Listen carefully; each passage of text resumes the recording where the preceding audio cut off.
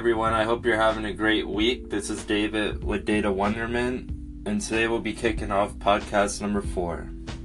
So we'll start this week's podcast talking about a study done by Barkley Ad Agency. And they studied millennials, and Barkley found that the greatest impact the millennial generation had on marketing professionals was the new way that the marketing professionals had to communicate brand stories, messages, values, and new ideas through a fully integrated world.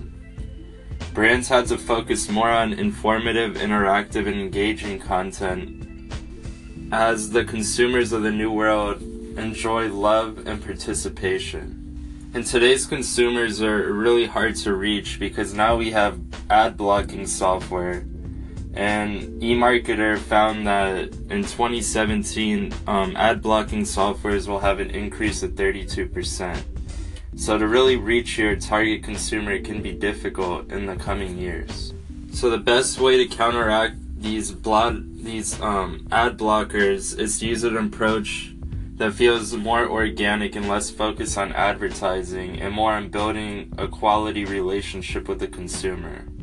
The answer is really through content marketing, and this is a communication people choose to spend time with you.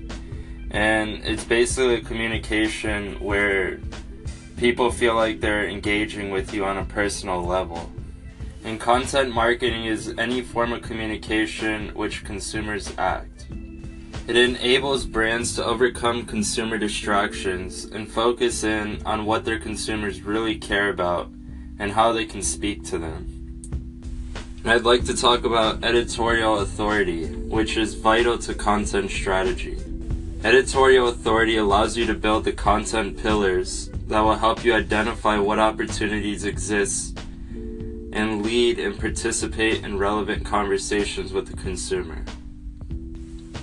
In your editorial authority pillars, you should first use the brand, which includes the brand story, products and services, and value propositions that you offer. Next, you should focus on the market, which includes industry characteristics and standings. Third, you should focus on the consumer, which includes experiences, values, and interests. And lastly, you should focus on culture, which includes actions and interests of the outside. Using these pillars, companies can reach and build relationships with new and larger audiences. So you might ask yourself, where do you start? To create the most robust and effective authority, you must first have 3 components. The first one is your brand core idea. The next one is a deep understanding of your consumer. And lastly, a grasp on what cultural relevancy your brand has in the market today. After you have these 3 components in place, you should vet the content pillars to ensure they are impactful and inspire action. So next I'll talk about the brand idea. The brand idea is a long-term proposition that drives everything your brand does. It guides and inspires every action you take internally and externally, and it is really what makes your brand tick. And campaigns, they just come and go, but if you think about it, the brand idea is really what lives for years. For example, I'd like to talk about Nike and their quote saying, "Everyone is an athlete." And it really isn't about the product that Nike makes, but it's rather about the people who inspire the product. Nike has been able to create a whole line of products that supports athletes on their journey. And they're a great company to look at when it comes to brand ideas. Next, I'd like to talk about deep consumer understanding. And a really good example of this is Netflix. And we didn't even know that we needed Netflix until we had it. Netflix met the consumer need before their need fully surfaced. It was video entertainment anywhere, anytime, and it really was a global presence. In other words, you could watch Netflix anywhere around the world.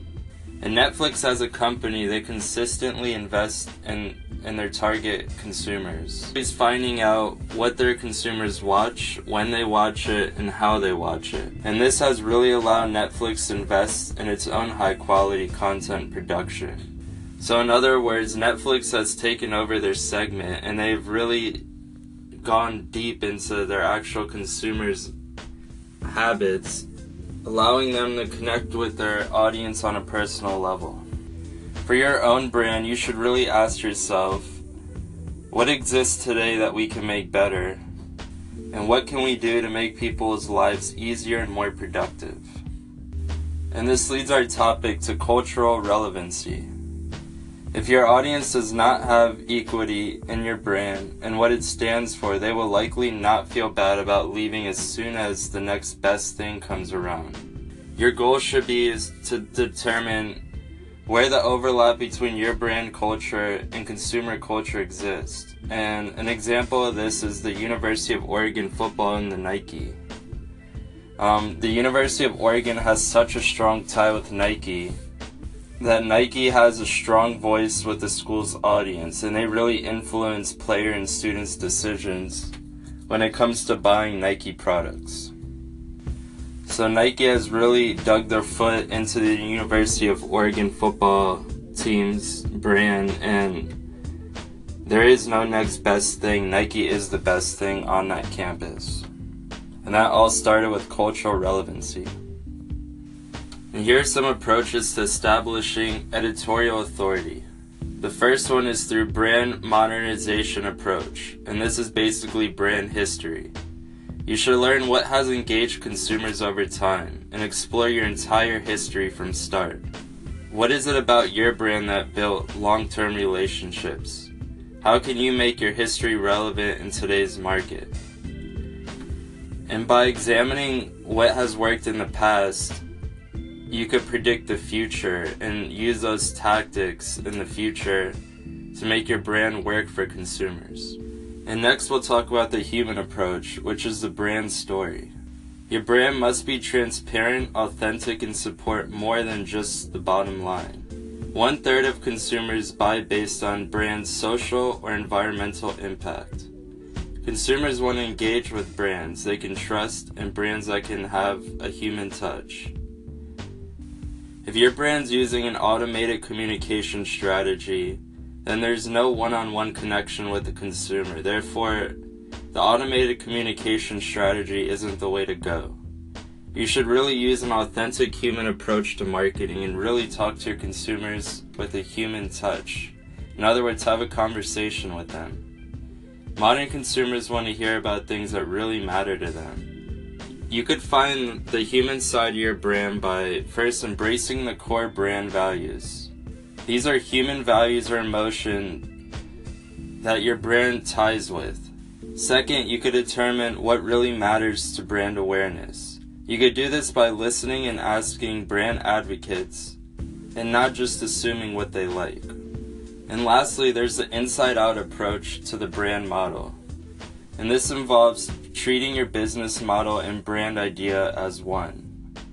This model hones in on the modern culture consumer demand for brand transparency.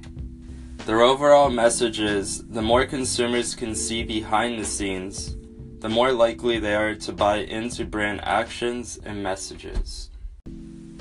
So to sum it all up, the first point should be to center your editorial authority as your core values, interests, and experiences. As your consumer grows and their understanding grows, so does your brand and its authority. Second, you should make sure your editorial authority stems from your brand idea. And you really can't do this without knowing who your brand is at the core.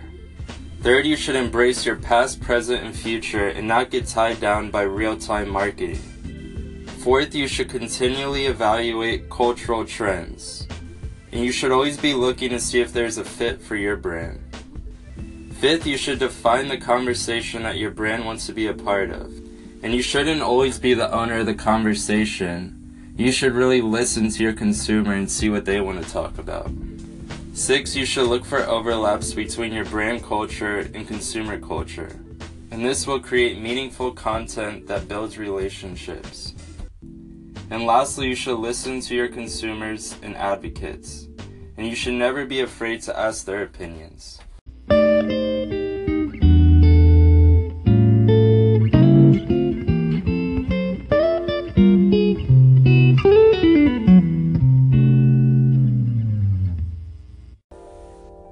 next part of our podcast, we'll be talking about a data scientist known as Ben Solins. Ben Solins is a data scientist, an Excel techie, and a really geeky guy. He says he loves working with data and numbers, and he uses his data to make better decisions for businesses and his personal life. He started out making courses on data, and some of his courses included how to read analytics, presenting info, and presenting data clusters. He now uses a Pluralsight to teach and gets anywhere from 7,000 to 10,000 students a month, with his 29 online courses that he had written. In present day, he looked for signals that would help him change direction, and he discovered YouTube. He found that YouTube is all about the algorithm. He made a video about Tesla, and the video is how much money you will save by buying a Tesla. He then did a data analysis on gas and got over 200,000 views in just 1 week. And then he figured out, well, maybe I should do more of this. YouTube bases its algorithm on watch time, and they love when the video matches the description. The longer the people watch, the more commercials YouTube could air, and there in return they get more profits from the commercials they're able to air. Ben's channel is Teslanomics. He currently posts 1 video a week, and he's hired an editor to edit the videos, while he still does online classes in data analytics. He now has between 54 and 55,000 subscribers on YouTube, and over 1 million views a month. 80% of his views are coming from non-subscribers, which is really good because it means YouTube is promoting his video. He says on YouTube, for every 2 to 3 million views on YouTube, you can make anywhere from $6,000 to $8,000. The most productive way to use YouTube, in his opinion, is to get viewers to join your email list and really promote something on the description. So in his case, he promotes his courses on YouTube. Overall, Ben was able to win a Tesla at the end of the day. Tesla enjoyed his promoted posts so much in data analytics that they gave him a free Tesla Roadster. So this goes to show you anything is possible. And I was really thinking for Data Wonderment, this could be the next big thing, just creating YouTube videos and editorials on how to do data, and why data would be important and beneficial to different companies. Because if it works for Ben, I'm sure it could work for us. And for our last topic of the day, we'll discuss startups.co, and the article is How to Supercharge Your Business in 2018. For collaboration, the editor recommends using Google Drive, and on Google Drive you can really collaborate in real time. For repeat email templates, the editor recommends Gmail Canned Responses. If you send out a lot of similar emails or follow-ups, you should go to your Gmail account, then click Settings, then click Labs tab, and then click Canned Responses and enable the tab. This will allow you to create standard responses and just fill in the blank with the person's name in which you are sending the email to. The editor also recommends Boomerang. This allows you to keep track of your contacts and leads you receive via your website. And lastly, the editor recommends Calendly. This is a great calendar tool that even converts time zones for meetings. And I was playing around with this calendar tool, and it's actually a lot better for desktop than Google Calendars is. So this will conclude our podcast for this week, and I hope everyone has a great rest of their week. And don't forget to check out our Dark Social blog post, which goes live tomorrow. Thank you.